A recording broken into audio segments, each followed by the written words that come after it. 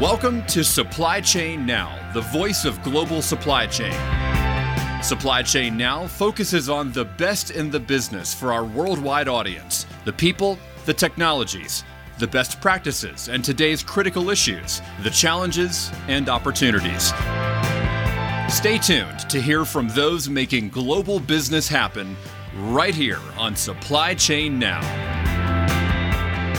Hey, good morning. Scott Luton, Greg White, and Billy Taylor here with you on Supply Chain Now. Welcome to today's live stream. Greg, how you doing? I'm doing great. Even better since Billy's here. I mean, not that you're not great, Scott, but how you doing, Billy? Good. If I was any better, Greg, I'd pay them to let me go to work.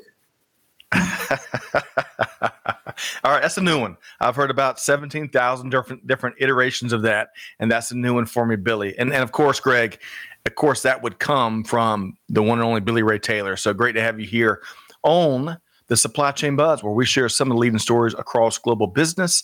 We're going to be discussing a wide variety of topics and initiatives here today. So buckle up and get ready, because Greg and Billy, we want to hear from all the great folks in the audience like Josh and Brenda and Kavan, and we're going to give some more shout outs here momentarily. So Billy and Greg, y'all ready to get down? We got to share some programming notes. Is that okay with y'all too? Absolutely. Yeah, let's do that. So did y'all see that? Amanda, Catherine, and Chantel, the production team, big thanks for what you do. I got to make sure I get permission from Greg and Billy to make sure as we work through all the different segments, the bosses here. Okay. Right. So let's share a couple of things. So Greg, this has been percolating for quite some time. We had a great prep call late last week, the latest one. The webinar tomorrow is free to attend, June 14th at 12 noon. The link is going to be in the comments here momentarily. Can AI, Greg, be the unexpected ally for demand planners? What are you looking forward to tomorrow, Greg?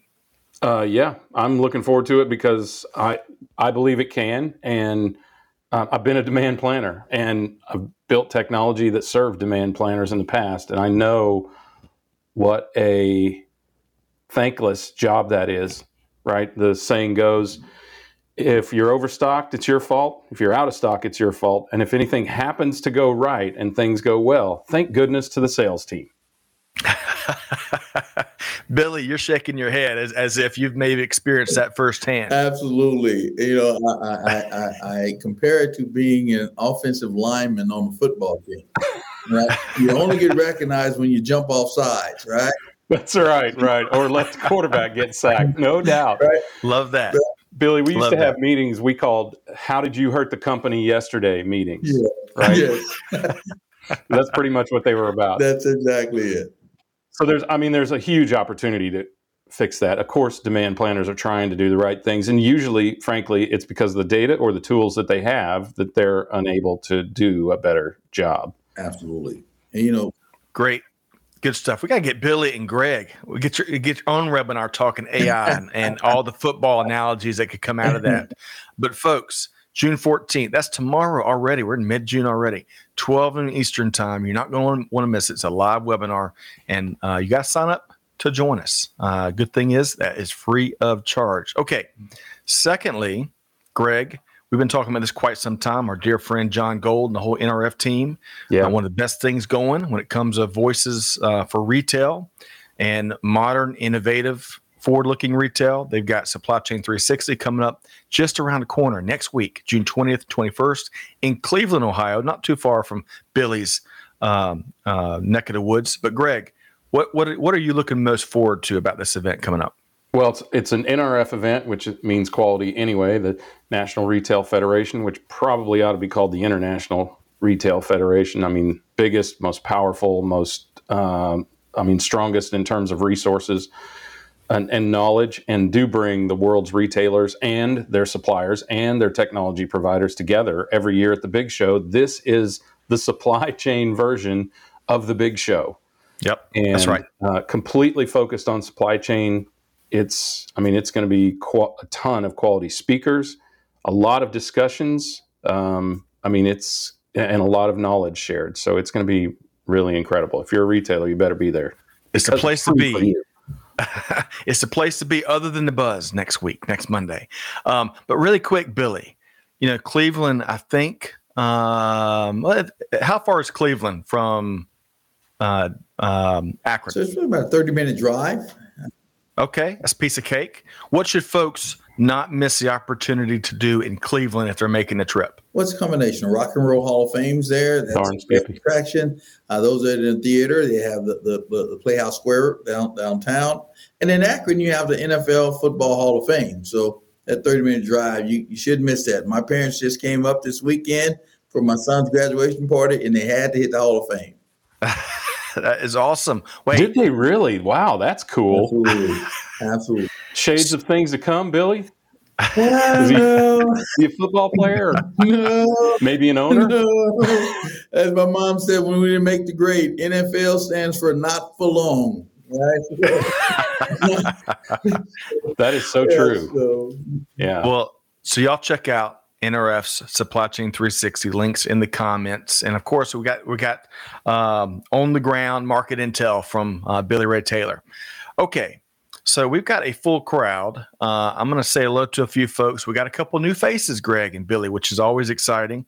We'll lead off with Mr. Reliable, Josh Goody, tuned in from rainy Seattle. There was a comparison this morning, said it was colder here than in Alaska. Wow. Dang.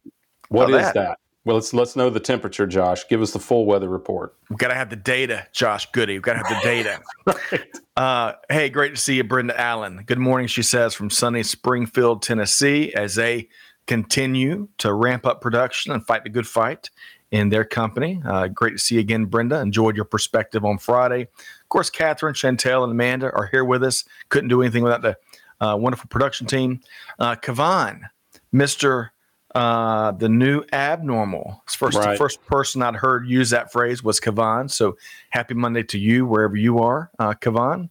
And let us know where you're tuned in today, Kavan. We hadn't asked you that question in a while. Typically it's Iran, but what part of the country? Let's see here. Greg and Billy. Sylvia Judy, the great ambassador for supply chain in Charleston, South Carolina, is here this Monday.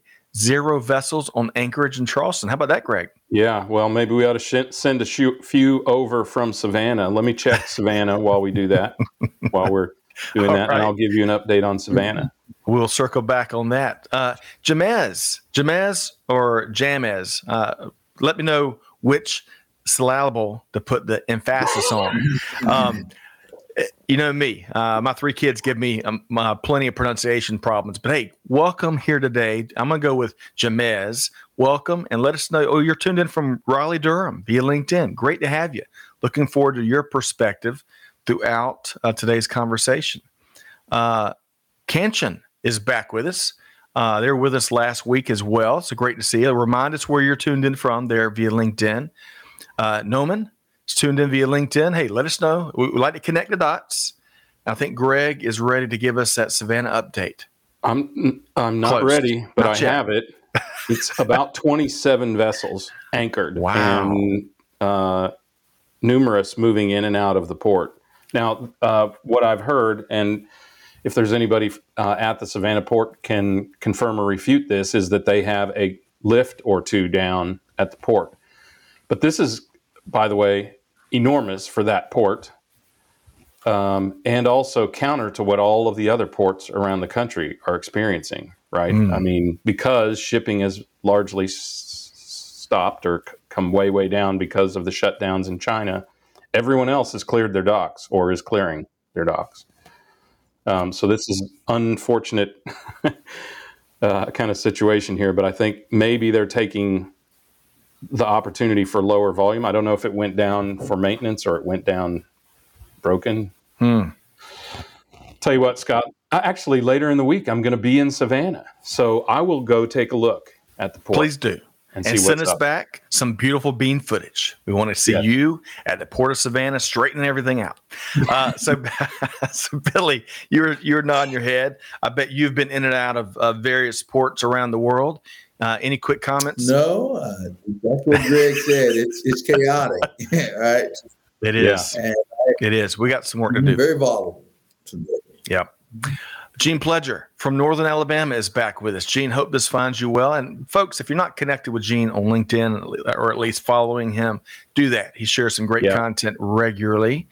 Let's see here. Mubarak is with us via LinkedIn from Nigeria. welcome. Look forward to your perspective here. Lisa Eccles is here from Memphis, Tennessee. Memphis has been an ongoing trend in these live streams here lately. And then finally, Josh Goody. He's come back with the data. It's 50 degrees outside his office. Wow. How about that? What did the two of you wake up to this morning? It was hot. Billy? No, it was warm. It was warm. It wasn't quite hot yet in Ohio. 80. Well, yes. 80 at 6 a.m. Mm. I'm not sure what it was here, but it was hot and dripping with humidity as I was watering. Drinking cold coffee on the back patio. All right. So, James, thank you very much. Okay. James, just with a Z. I love that. All right. So, James, welcome, and looking forward to your perspective. Tehran, Kivan is in Tehran, Iran. So great to see you, as always. And that's the capital of the country. Right. So let us know. Give us we haven't gotten an update on what Kivan has been up to. You know, he was earning his PhD. So give us the latest, Kivan. Okay. Yeah, I'm waiting for him to put the letters behind his name in his right. Right. Profile. Yeah, well, you can do that. Once you have them, do it. One last point here. Sylvia says, we're talking ports, though in the labor strike with the dock workers in Germany, the hits do keep on coming for sure. Yeah, well, and a potentially pending one, ILWU is that's right. Is whatever, very shaky ground right now. That's right. Okay. So welcome, everybody. I know we couldn't hit everybody. Welcome. We look forward to your perspective throughout today's conversation. It's a jam-packed conversation. We got a lot that me, Greg, and Billy are going to be working our way through. And we're going to start, folks, with a big topic that has really taken the markets by storm. Gotten a lot of chatter, a lot of observations and interest. And that's all about this this hot news story from our friends at Retail Dive that involves some decisions that are being made over at Target.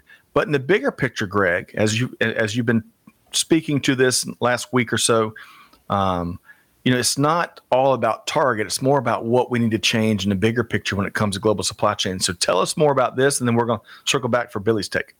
So this was an interesting article that I published a commentary on. I think, was it Wednesday, Scott? I believe it was Wednesday last week. Really interesting what's going on there.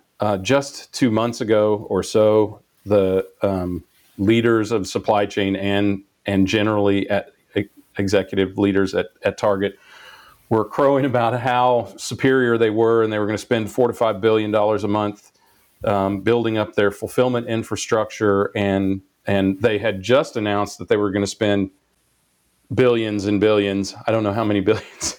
I don't know how many billions to say there, but it was billions, double or maybe even triple-digit billions on their supply chain the year before, and how good they were doing. And then in a rapid succession of, rapid succession of notifications, of guidance to the marketplace, they said, one, expect profits down and things like that.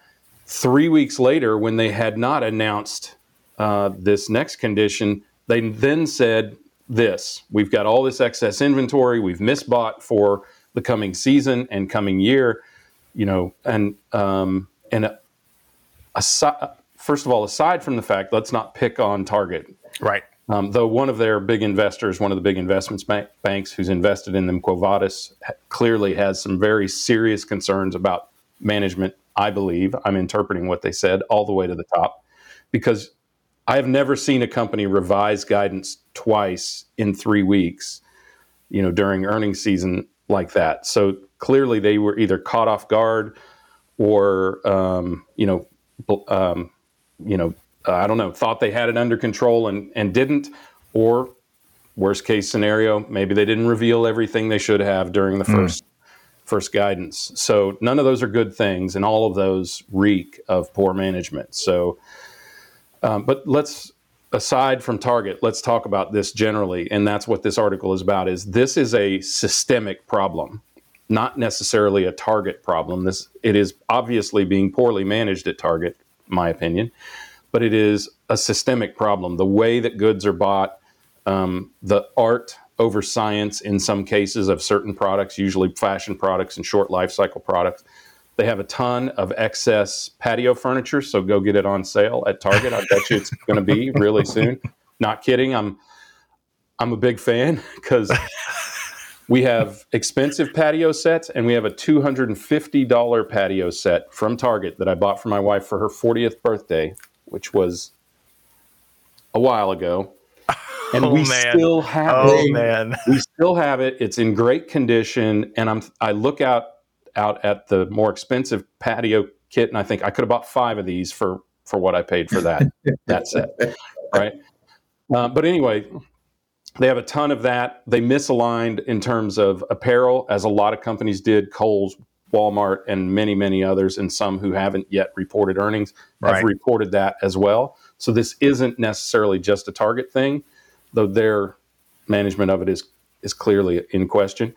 But really what this is about is how we use art in lieu of data, which is widely available for retailers today, and in lieu of science, which can help improve things like this. And a second factor, which is we continue to postcast, not forecast.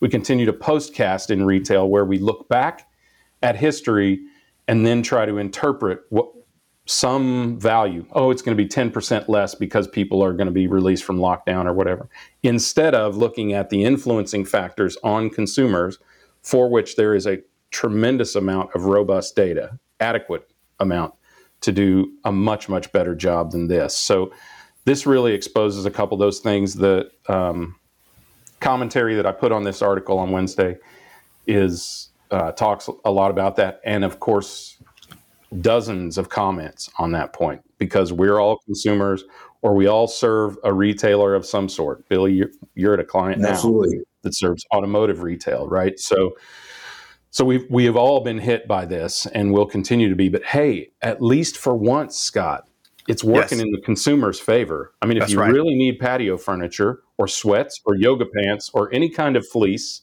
they've got it at Target. Well, so much there. We could dedicate a couple hours, I think, to the story and to your commentary, because it did generate a ton. And folks, we got a link in the comments. If you want to engage and give your take, of course, you can give it here, but you can also, if you're more of a typer than a speaker, check out the link and give us your 2 cents. But Billy, I want to get your take here. But right before I do, I think one of the things that Greg pointed out in the LinkedIn post was how we're so committed, and in many cases overcommitted, to the physical infrastructure, when we got all of these data and modern technology and forward-looking technology that are sitting there, they're ready to help. But Billy, your take. Well, first, Greg, thanks for the tip. I just bought a house in Houston, so we need patio furniture. I'm going to get a hold of the wife right after this. Yeah. Send her a text message. I almost had a flashback as Greg was speaking. When we first started out, when I was actually working in Goodyear, we focused on SNOP, right? Sales and Operations Planning. And what we had to do to rectify this issue was sales and operations execution. And so basically we looked at, here's what we planned, but what's that frequency of checking in so you can confirm you sold what you said, so that we could stop the inventory build. Mm-hmm. And so we actually implemented a process called the tilt process. So at some point when we saw that it go out of kilter, we called a tilt meeting so that we didn't keep building that bad inventory. And it goes back to those AI tools and things of that nature to give you that foresight into the market, to help you do your forecasting, but also help you do your execution. And so both of those married together, SNOP, SNOP, the sales and planning, forecasting, right, and then the execution of that. You got to have both. Got to have both. That sales and operations planning, it sounds like y'all have really had that tuned in and dialed in, Billy. So I go a little bit into that in this commentary. There's very little accountability, and one of the fatal flaws of SNOP is that we still, in many cases, particularly in retail, Billy, I can't really speak to manufacturing, but particularly in retail, we allow too much human intuition into the process, right? If the answer to how do you know that's going to sell is I just know. That's right. you know they don't That's know. exactly right. Right? Oh, that's so good. If the answer is I have it on good authority, data, science, whatever, Right. it's more believable. It'll be much more likely to be less wrong. But there is so much human intuition in S&OP and other planning processes. Because, Billy, we don't call it S&OP in retail, but it's very, very similar process. We just call it planning process. So yes. You lean on the gut in many and cases. Then do we ever check prepared. it like Billy is promoting? Stuff just flows into the warehouse. And expect it and checked it. All right, really quick, just to close the loop here. We've been talking about the broader issues here, but it all started with an article that came out via Retail Dive. Of course, other organizations have been reporting on as well, but good stuff. Y'all check out that and let us know what you think. Thank you for sharing your takes, Greg and Billy. Really quick, from the cheap seats, I want to share a couple quick comments here. T Squared up in Baltimore, 90-degree club this morning. How about that? Hey, our dear friend Karai Koze, the one and only. And Karai, I hope this finds you well. He says supply chain leaders must invest in building an advanced risk management function. It's not a choice, but a survival decision at first, and then a differentiator for success. Time to make a change into the new normal economy. How about that? Good stuff there. And when we're considering risk management, we have to consider something besides cost as the risk, right? Reliability, sustainability, speed, all of those things have to be considered as well, and more. Yeah, the whole risk enchilada, Billy. And governance, right? You have to have governance, and right. Yeah. Often, how do you get things to stick? It's through governance. Yeah. That's a good point. Along those lines, Billy, Greg and I sat down with a couple of compliance leaders from UPS. And I think, Greg, you and I both walked away with a whole new appreciation for experts in that space and how oftentimes they're untapped resources because folks hear the C word, that compliance, and they kind of, pull away a bit. Shut down because what they hear is roadblocks. Absolutely. Right. Yes. And the difference, and they relate it really well, Billy, the difference that they relate is that the not roadblock, but just a kind of check and balance instead of repairing something that's done after the fact is so much more valuable, right? Because nobody goes to prison if the compliance people bless it. That's right. Right? I mean, if you inadvertently do business with a bad actor, and we've talked about that. I've done a commentary on that. The U.S. government, the Bureau of Prisons, inadvertently did business with a country in a way that was illegal and could have sent the practitioners to prison. Man, you got to make friends with those compliance experts. They'll keep you out of trouble. Good morning, Eric from Ecuador. Great to have you here today via LinkedIn. Let's see here. The weather's nice in Ecuador, of course. Not that we need a report, but we'd appreciate it if you want to say this. Korai, I think this is commenting on patio furniture. Value, not price, Greg White. How valuable was that patio set in those memorable events you hosted, or just sat there sipping tequila and have wifey tell you how awesome this patio set is? Isn't that quite a visual? Yeah. Yeah. I mean, it is. And it gets sat on almost every day still. I mean, it's not like it's sitting there collecting dust. It's getting a workout. Josh says there was a great article in last week's Economist called "The Not So Supermarket," comparing the sales consumption ratio on the shelves. It went in depth on food markets. A lot of interesting stuff going on in the food markets. I saw over the weekend that Smithfield is pulling out of California. I saw that what is this? The garlicky, really hot sauce that we put on our Vietnamese food. What's that? Sriracha. Yes, Sriracha is not fulfilling any orders received after April until after Labor Day because they're having drought problems with the peppers that go into it. It's lots of stuff going on in food markets. Let's see here. Kavan, descriptive analytics, postcast instead of predictive analytics, forecast. Preach it, brother. Amen. Yes. Yeah. Amen. Kavan is a deacon at the First Church of Supply Chain Practitioners. I love that. Clay, hey, Diesel, welcome with us. Welcome. Hey, 11 games in a row for our Atlanta Braves. Wow. And yes, we're going to talk about the winning league in just a minute. Let's see here. John says, if Greg brings up his wife's birthday again, he will need to furnish a new apartment. If I were to give away what the count is, definitely right, John. I hope you have an extra room. By the way. John's on the money. I love that, Yeah. John. Okay, so much good stuff to jump into. But Billy, I want to move right along. It's like I got about 12:25 our time, Eastern time here. And of course, we got to talk about something that really supply chain leaders, business leaders, consumers, you name it, it's all front and center. And that is the I word, inflation. So here, based on a great read from Foley and Lardner, LLP, Billy, you've got some tips on how companies can mitigate these increased prices, especially those that are impacting supply chains everywhere, right? Yes, and it really, Scott, it's a different way of thinking now, a different way of thinking about the supply chain, right? It's around how do you shore that up, become more resilient. And companies used to be really bottom line focused and top line focused, right? They look at their costs, and you look at purchase price value, what you're paying your customer. Now it's difficult to get that back in the marketplace, especially in the automotive industry. But what's happening now with inflation, as you look at the labor workforce, we're actually bidding up labor participation, right? The labor participation rate today is the lowest since World War II. And so we're not getting people engaged in the workforce, and so we're paying more. If you look at the minimum wage, it's continuing to increase, where it was rather stagnant for a long time. That's still going into your top line. Your costs are going up.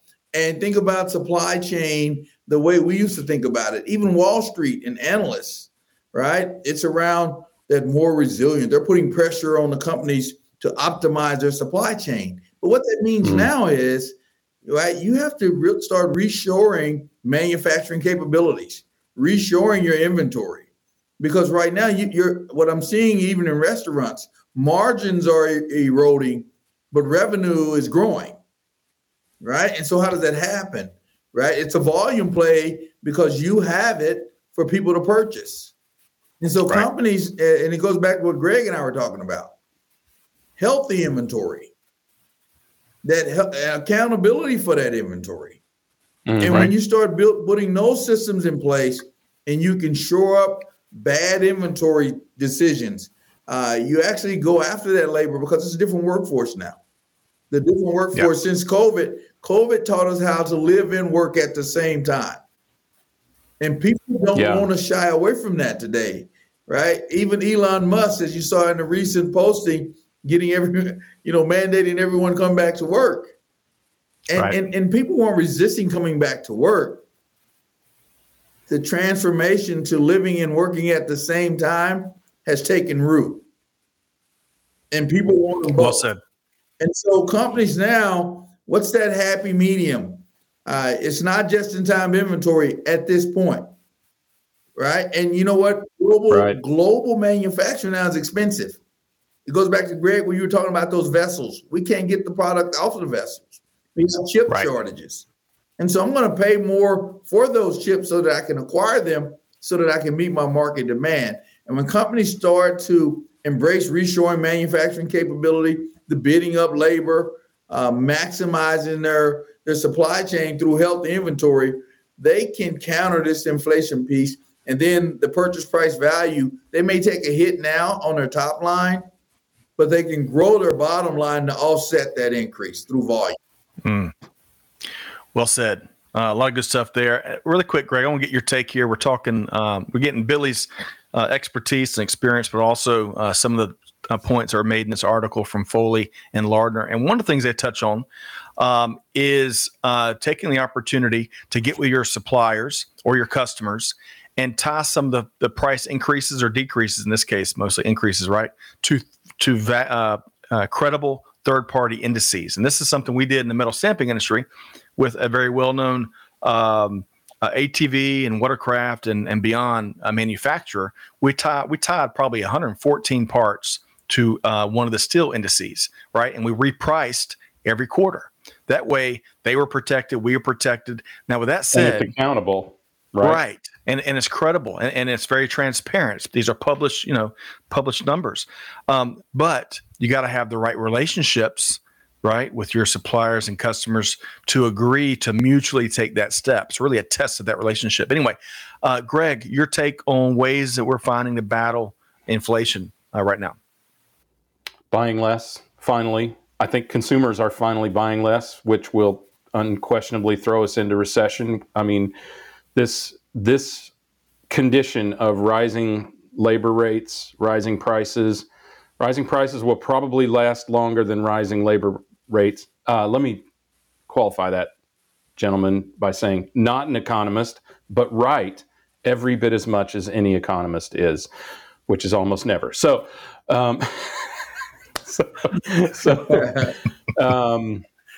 you can already see it starting to turn. You can feel people buckling their belts. I'm doing it. Don't know about you guys, but I'm being very cautious because things are too expensive. I've been very cautious, frankly, for months because the cost of things have just gotten ridiculous. And I'm willing to wait. I'm willing to wait till the prices come down or at least stop growing. And apparently we're going to have to wait a little bit longer because we just hit, congratulations to us in the United States. We just broke the 40-year barrier, and now we have the highest inflation rate in 41 years. We're all the way back to the 70s. So, wow. Congratulations to us. We seem to have no ability or clue where it's coming from or how to change it. We're blaming it on foreign governments and all sorts of things. I don't see that, and we're trying to use monetary policy, which is going to be difficult to corral it at this point. Because the trillions and trillions of dollars we put into play, they're in consumers' hands. They're not on bonds or things like that. So, all right, it's going to be difficult, but I believe that the pendulum will start to swing back the other way. And Billy, this is just my opinion, and I don't think it's going to happen tomorrow. But I think people in fairly short order, I would say in the next 12 months or maybe even less, they'll be happy to go back to the office to have a job. Because I follow the technology markets and the startup markets, and they are laying off people in droves, 10, 20, 40% of staff at technology companies, some of which just became unicorns, have plenty of money, but are still laying off staff because now they're looking at the very near future, not the 2 to 5 year future, and being encouraged to by investors like Billy, you were just talking about, right? And like the article talks about as well. So, Billy, your quick response. No, I agree. And right now it's that we're in that soft space. We're getting subsidized, right, payments. We're getting all those things. When all that dries up, right now, people are going to be more willing to go back in the office. They're going to be more willing to be active participants back in the workforce. Right. I don't think they should necessarily. I mean, there are only certain jobs that need to occur in person. Scott and I used to do this in person, solely in person. Absolutely. Now, for over 2 years, for over 2 years, we have been doing it exclusively remotely. I think we've done a couple in person, right? We did in Florida a couple months back, but we're slowly but surely getting back out. And we're going to touch more on our most recent excursion here lately. But Greg, great point.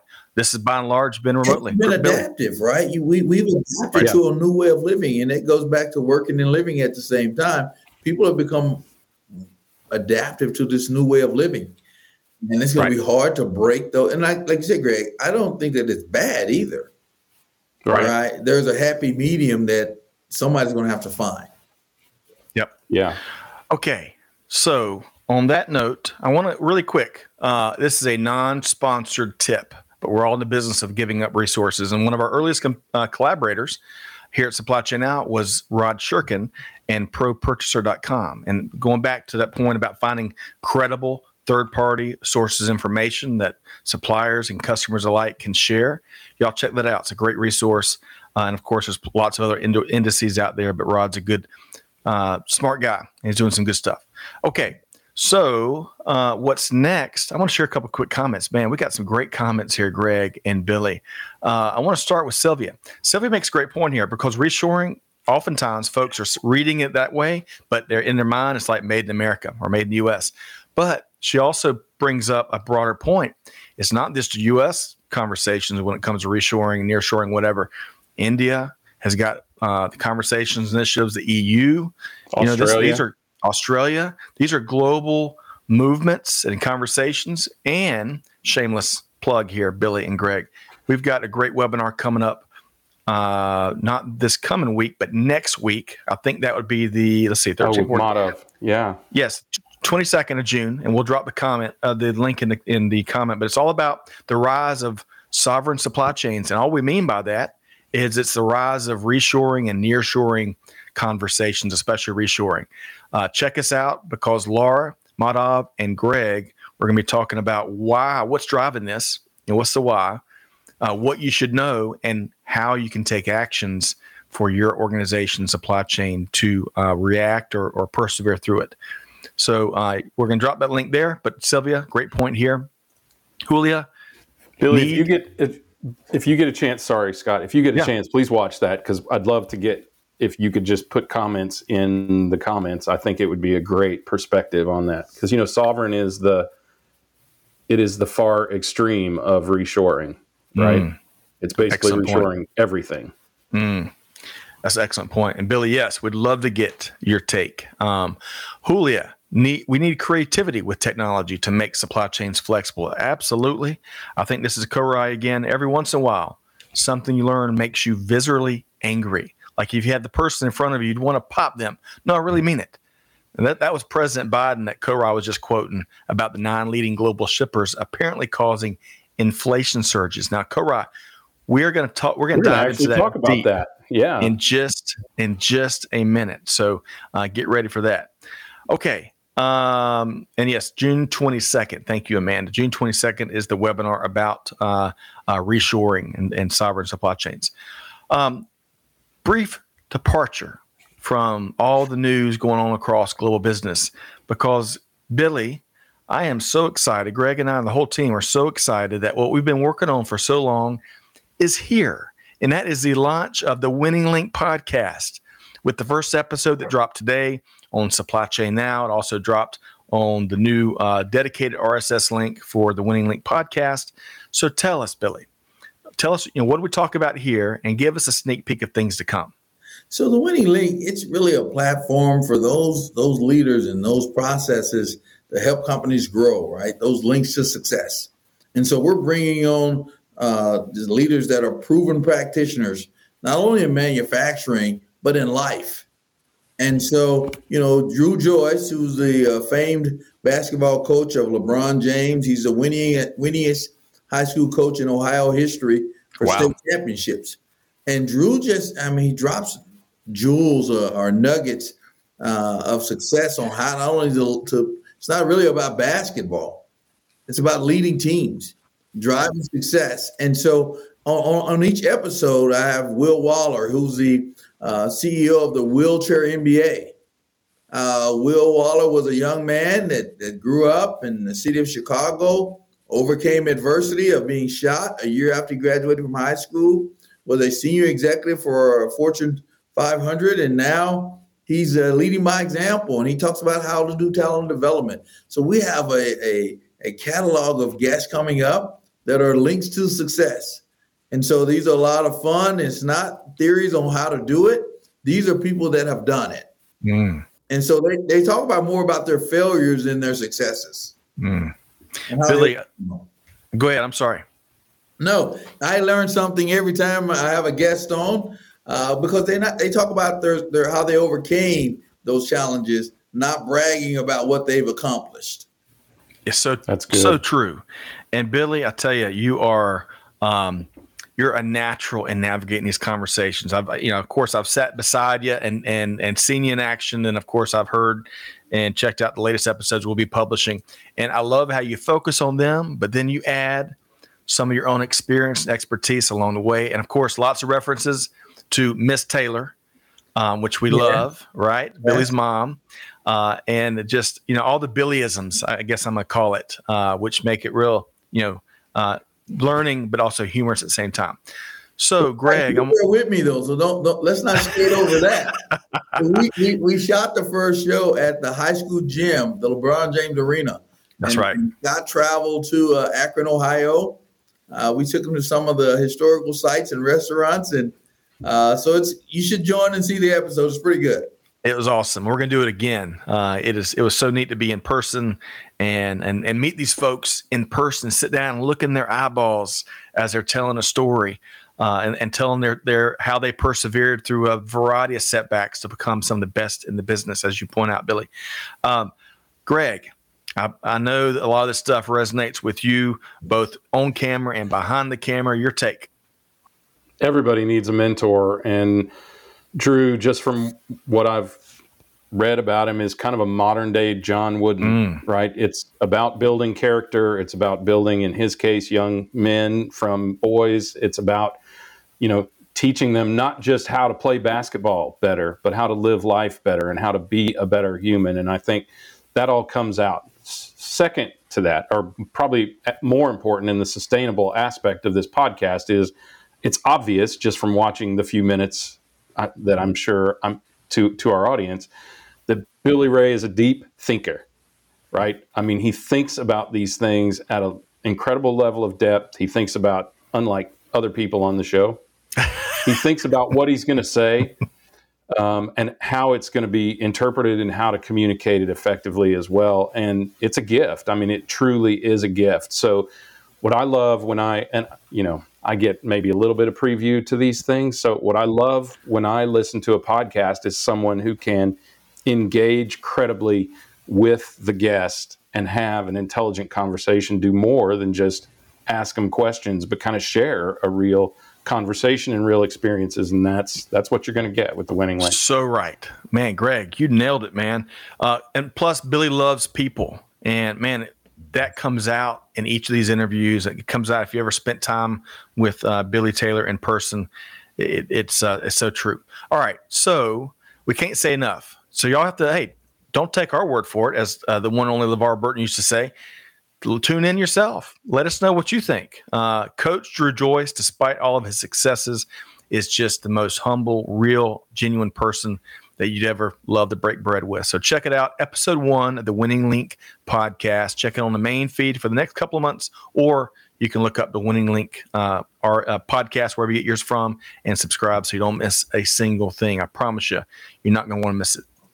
Okay. And Amanda, thank you very much. The Winning Link's going to be published every other Monday. So it's bi-weekly. There's two different definitions. I don't know if y'all knew this of the word bi-weekly. It could be twice in the same week or once every other week. I learned that the hard way one day. So you got to be on the same page, folks, with your suppliers sometimes. But Billy's episode podcast will publish every other Monday, new episode. Okay, Sheldon says the stories of how we endure the valleys are just as important as the ones that tell how we scale the peaks. Man, Shakespearean. Yeah. What a philosopher Sheldon is. Seriously. Yes. I mean, great to have you back too, Sheldon. Very important. And Sylvia says similarly, overcoming challenges instead of bragging about one's accomplishments. Amazing. Okay. So Billy, that's what helps other people get to the peak. That's right. Is that. That's so true. All right. So, Billy, looking forward to feedback on today's episode and the one that would, all the rest of them will drop every other Monday. So, appreciate your partnership and collaboration there. Let's move right along. And we're going to try to tackle, Greg and Billy, let's try to tackle this, let's say, over the next 7 or 8 minutes. We've got a big story, Karai, and some others we're already kind of speaking to. Yeah. And that deals with, as reported by Supply Chain Dive, President Biden has visited the Port of LA, and he's had some really strong words for our friends over the ocean carriers. Quote, the ripoff is over, end quote. So also, you should know he's pushing for passage of the Ocean Shipping Reform Act of 2022. I have not read, all likely 3,427 pages. Our team of attorneys may give us their take on it soon. But I want to start here. Greg, I want to hear your take here on the president's appearance and his thoughts. The ripoff is over. If only that were true. This is so multifaceted. Korai has already kind of spilled his thoughts on it. I think he's right. This is something that not politicians but supply chain professionals ought to handle. Biden is attempting to use one of the most impotent organizations in the federal government, the Federal Maritime Commission, who can't even get domestic companies to not charge demurrage when there's no reason to. They have no authority. They really have no power whatsoever. And international shipping companies are simply they're not going to pay if we fine them or whatever. They're just not going to pay. They haven't in the past and they won't in the future. So if we were to become, just imagine that this is successful and the United States becomes the lowest paying ocean freight country on the planet. What do you think is going to happen? If somebody is going to pay $23,000 for a container and the U.S. is only going to pay $10,000, who are you going to ship to? I mean, this is very real supply and demand, and it's great for politicians, who have short-lived careers like the NFL. They're not here for long, thankfully, for the most part, and who have to appeal to an ignorant constituency. And I don't mean stupid. I just mean ignorant of the depth and the truth of the facts. That they have to appeal to them and appease their concerns. And that's what he's doing here, which is great. That's what politicians do. I get it, but it's not going to change anything. Nothing. And if it does, it won't be for the good. Billy, your thoughts? No, I agree with Greg, right? It's a short-term reaction and it's stirring things up, but it's not going to yield bottom line impact, sustainable bottom line impact. There you go. And so that's the biggest for me as I look at it, right? I don't have much confidence in that statement personally, because you're right, Greg. If people are not going, that price differentiation, it's just not going to happen. And this is not, I'm going to take my ball and go home and the game go. That's not going to happen, right? This is real. This isn't, and when you look at it, coupled with everything that's happening out there in the world with inflation and supply chain disruptions, I just haven't heard the ripoff is it's deeper yet, right? Yes.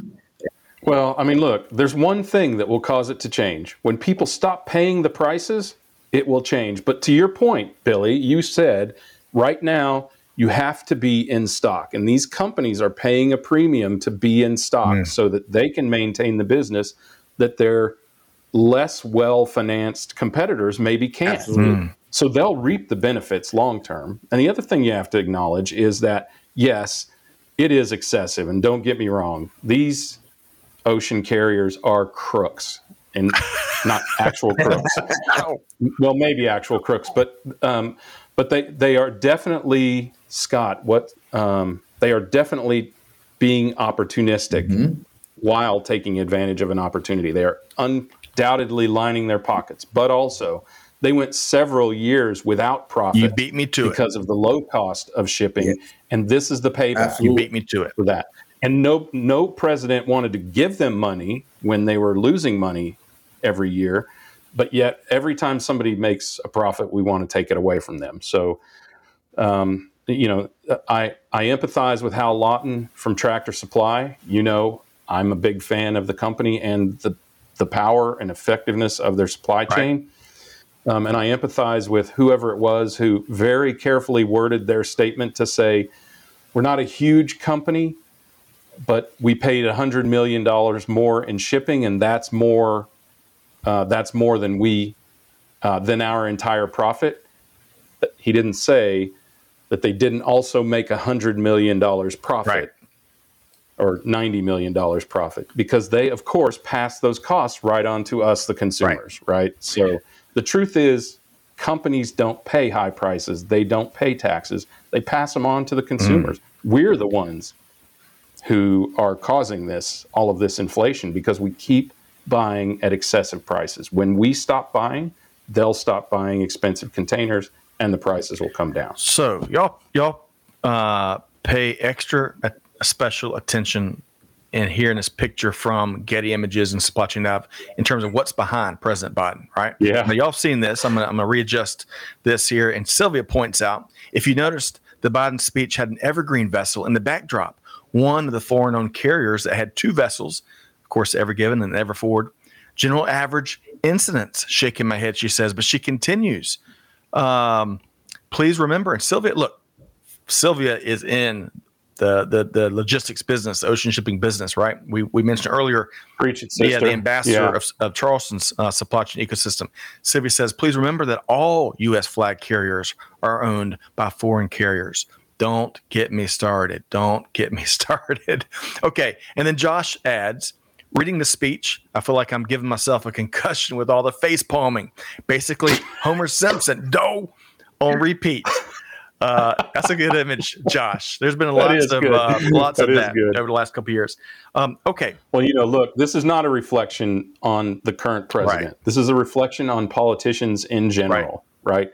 They have to appease the masses. They have to exaggerate and have quotable quotes so that they can keep us calm, because part of this is, and this is one of the things that politicians have been and governments have been doing forever, keep the people calm, right? Especially in a federalist republic, which the United States is, not a democracy, the myth that we've been taught since I was a child. In a federalist republic where we can vote everyone out of office if we want to, they really have to appease the constituency. It doesn't take an overthrow. It doesn't take parliament. It doesn't take prime minister to change the government here. People at the voting booth can do that. So they are in a tough position, and, they all fall into the same trap. Right. Power corrupts.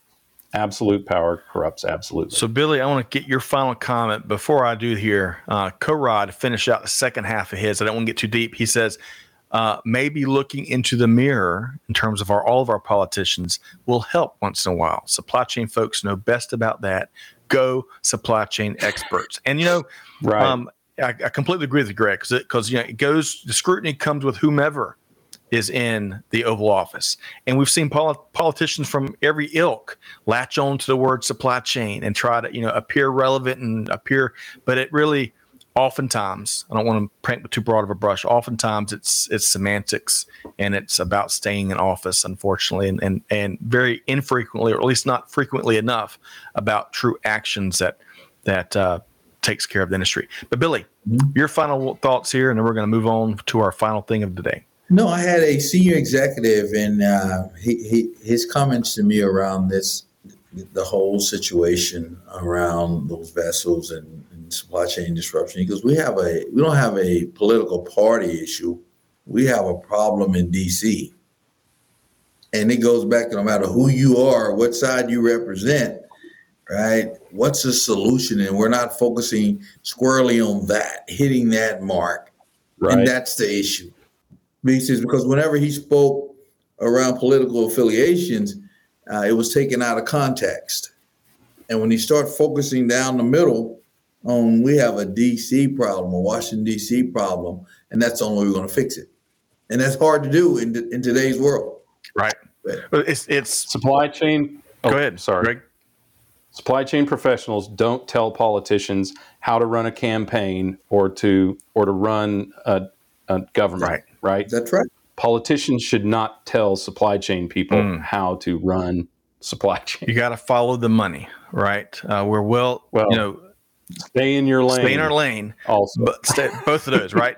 But Billy, you mentioned a second ago that transformation. We it's been said time and time again, countlessly. Folks find their way to DC, and then they find their way to stay in DC. Absolutely. And there's very few winners outside of the Beltline there.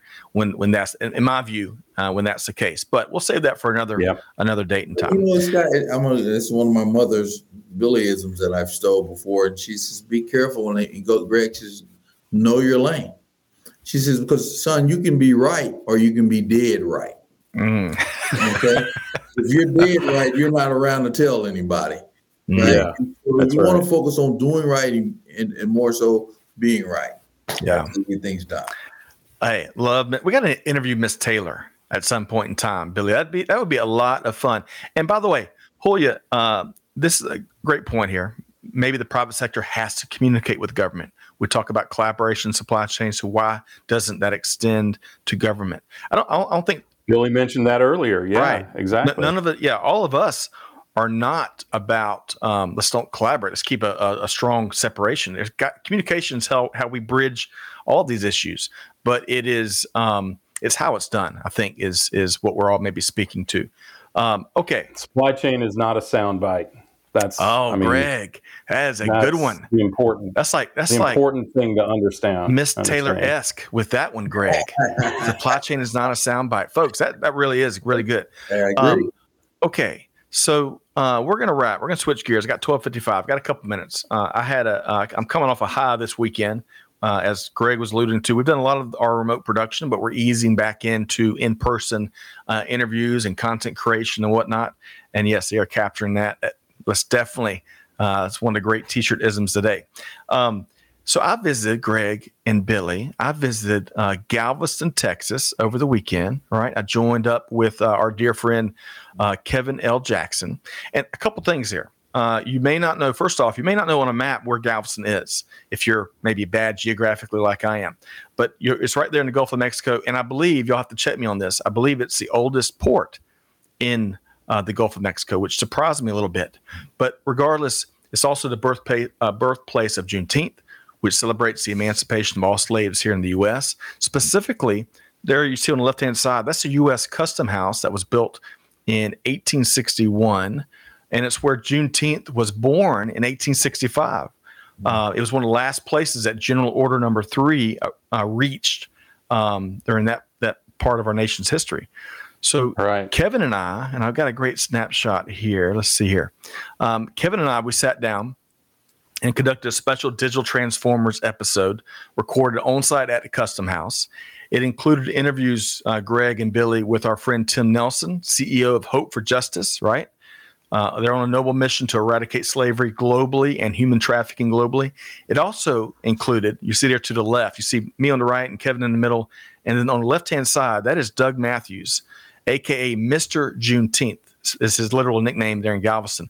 He's been advocating for this special holiday for 43 years. 43 years. And he is as salt of the earth as they come. I wish I could share more of his story. He was a very humble individual, but he also serves as a deacon in the Catholic Church. I didn't realize it took you 6 years. 6 years to work your way into earning the ability to serve as a volunteer like that. Had a great conversation with Kevin and Doug. So stay tuned. 5 minutes isn't enough to cover this venture to Galveston. So much history and just stepping into this Custom House, Greg and Billy. Kevin was walking me around. They've got some really big plans. They're gonna open up a modern day, like a very digital version of a Juneteenth museum in the birthplace right there in Galveston, right in the Custom House. So we're going to touch on that on an episode that's going to drop on June 27th on Digital Transformers. So y'all check that out. And just had a wonderful time with our friends, Kevin, Doug, and the whole gang. So that brings us. So Galveston produced Rachel Taylor too. That's my wife. So she's from Galveston. Oh, really? So wow. So I'm familiar with that whole setup. Outstanding. So I went to college right down the street at Prairie View A&M and HBCU, and so I'm familiar with everything you talked about, and it's enriched in that culture, that Southern culture, Juneteenth. So thanks, man. Billy, I should. You and the greatest wide receiver to ever live came from Prairie View A&M. That's right. And the older I get, the better I was. Okay. I love that. Did you play with Jerry Rice by any chance? No, he graduated the year that when I came in, he was leaving at Mississippi Valley State. Man. Well, all right, we're going to have to compare notes on Galveston. It was my first trip there. And of course, it wasn't, going for basically a day and a half. You miss a lot, right? But so much history. The architecture throughout the city is so fascinating. The Opera House, which I didn't have a chance to go into, but we're going to be back. We're going to be back. And Billy, me and you and Greg will have to go back, bring our families and celebrate when the museum opens. Kevin and his team are doing some really cool things. So, all right. Really, a couple quick comments, and we're going to make sure folks know how to connect with Billy and Greg. T Squared is borrowing from Procter & Gamble here. Connect and develop anyone? Reference to government and private sector collaboration. Good point. Sylvia says reuse, repurpose, and refrain from buying foolishly. We can all do our part. She's making peach jam. Let's see here. Julia says, due to crisis, people heard about the supply chain the first time. We need to do more in terms of educating people. Julia, you're right up our alley. That was really the genesis behind Supply Chain Now, right? Way back when, 10 years ago, when you go back to its truest roots, it's about spreading that awareness. So I can't agree with you more, and thanks for making that comment. Dennis, thank you. You must be in Texas. We had a great time there flying into the Hobby Airport in Houston. And then finally, Sheldon says politicians are focused on their political cycles. They don't have a long-term outlook. Strangely, this long-term outlook allows China, as bad as they are, tip it hat to Greg maybe, to make plans that have long-term impact. They plan in chunks of 20 or 30 years. In the West, we plan in chunks of 4 to 5 years. The short shelf life of politicians lead to self-serving, never the long-term best interest of the nation. Folks, I think that is brilliant, Sheldon. Greg and Billy, I think y'all agree. We need to carve that out and share that as we share some of these t-shirtisms that come out of the cheap seats. Never enough time. Billy, we didn't mention, I'm not sure if we can publicly mention the great other project you've got. Can we say something about that? Yes, it's officially out there now on Amazon and everywhere now. The Winning Link, the book? Yes. All right. So wonderful. So we've got the Winning Link podcast and, of course, the Winning Link book. So y'all check that out. Everyone's had a chance, at least in our ecosystem, to meet Billy over the last year or so. Imagine a full book of his brilliance. So check that out, the Winning Link, wherever you get your books from. And Billy, how can folks connect with you? LinkedIn is the best place for me. I'm constantly monitoring my LinkedIn, and I personally respond back to all of the people that reach out to me. So I have no one managing social media. Look, man, okay. Whoa, impressive. No kidding, isn't it? All right, so Greg, love these chats with you and me and Billy. Greg, I love your commentaries. You're creating so much dialogue, which has to happen, whether we're talking supply chain or anything else. And I love your take. Again, you offer up a take. You and Billy both offer up takes as you share, and it changes how folks are looking, I think, at some of these developments across industry. You publish those supply chain commentaries Monday, Wednesday, and Friday on LinkedIn, right? Correct. Unless LinkedIn cuts off, your connection that allows you to post it at first, which it did today. So apologies to anyone who was looking forward to it. The newsletter still comes out. I have a newsletter, Your Day in Supply Chain, that comes out every Monday, Wednesday, and Friday with a number of articles, not just the ones that get commentary on LinkedIn. So you can subscribe to that. I should be better about putting the link in the articles, but I tend to use all 3,000 characters for the commentary. It's true. Very true. But it's goodness. It is goodness down to the last drop, as Folgers, I think, used to say. They may still do. I don't know. Right. Hey, really quick, it's never too late to get a shout out in Tanja, maybe, from Louisiana via LinkedIn. Welcome. You can check out the whole replay via YouTube or any other social channel over the next couple of hours, the video replay. And, of course, the podcast version of the replay of this conversation here today will drop on Supply Chain Now on Thursday of this week, I believe. And Lucille, thank you for that. Love spending my afternoons with you guys. Thank you from Toronto, Ontario. Yeah, thank you. That's a wonderful city. We look forward to being there soon. We need to get temperature reports from theirs, but please convert to Fahrenheit. That's right. That's all we ask. No math around here. No more math than what's required. We don't do the metric system here. Sorry, world. That's right. Sorry, world. Well, Greg. Us and England. Greg White, Billy Ray Taylor, thank y'all both for another really fun episode of The Buzz. I've got my 17 pages of notes from both of y'all, and what a bunch of great comments and takes from Cheap Seats all morning. Right.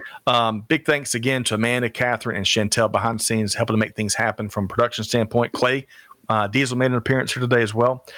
Folks, whatever you do, hopefully we'll see you next week. Again, the Buzz comes at you every Monday at 12 noon Eastern time. And again, it's not just what we think. We love getting your take from the comments here. So, but whatever you do, we've got to act on this knowledgeable goodness we're getting from our panel here and from everybody in the cheap seats. And it's all about deeds, not words.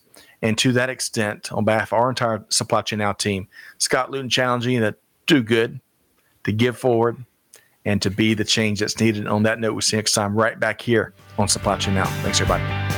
Thanks for being a part of our Supply Chain Now community. Check out all of our programming at supplychainnow.com and make sure you subscribe to Supply Chain Now anywhere you listen to podcasts. And follow us on Facebook, LinkedIn, Twitter, and Instagram. See you next time on Supply Chain Now.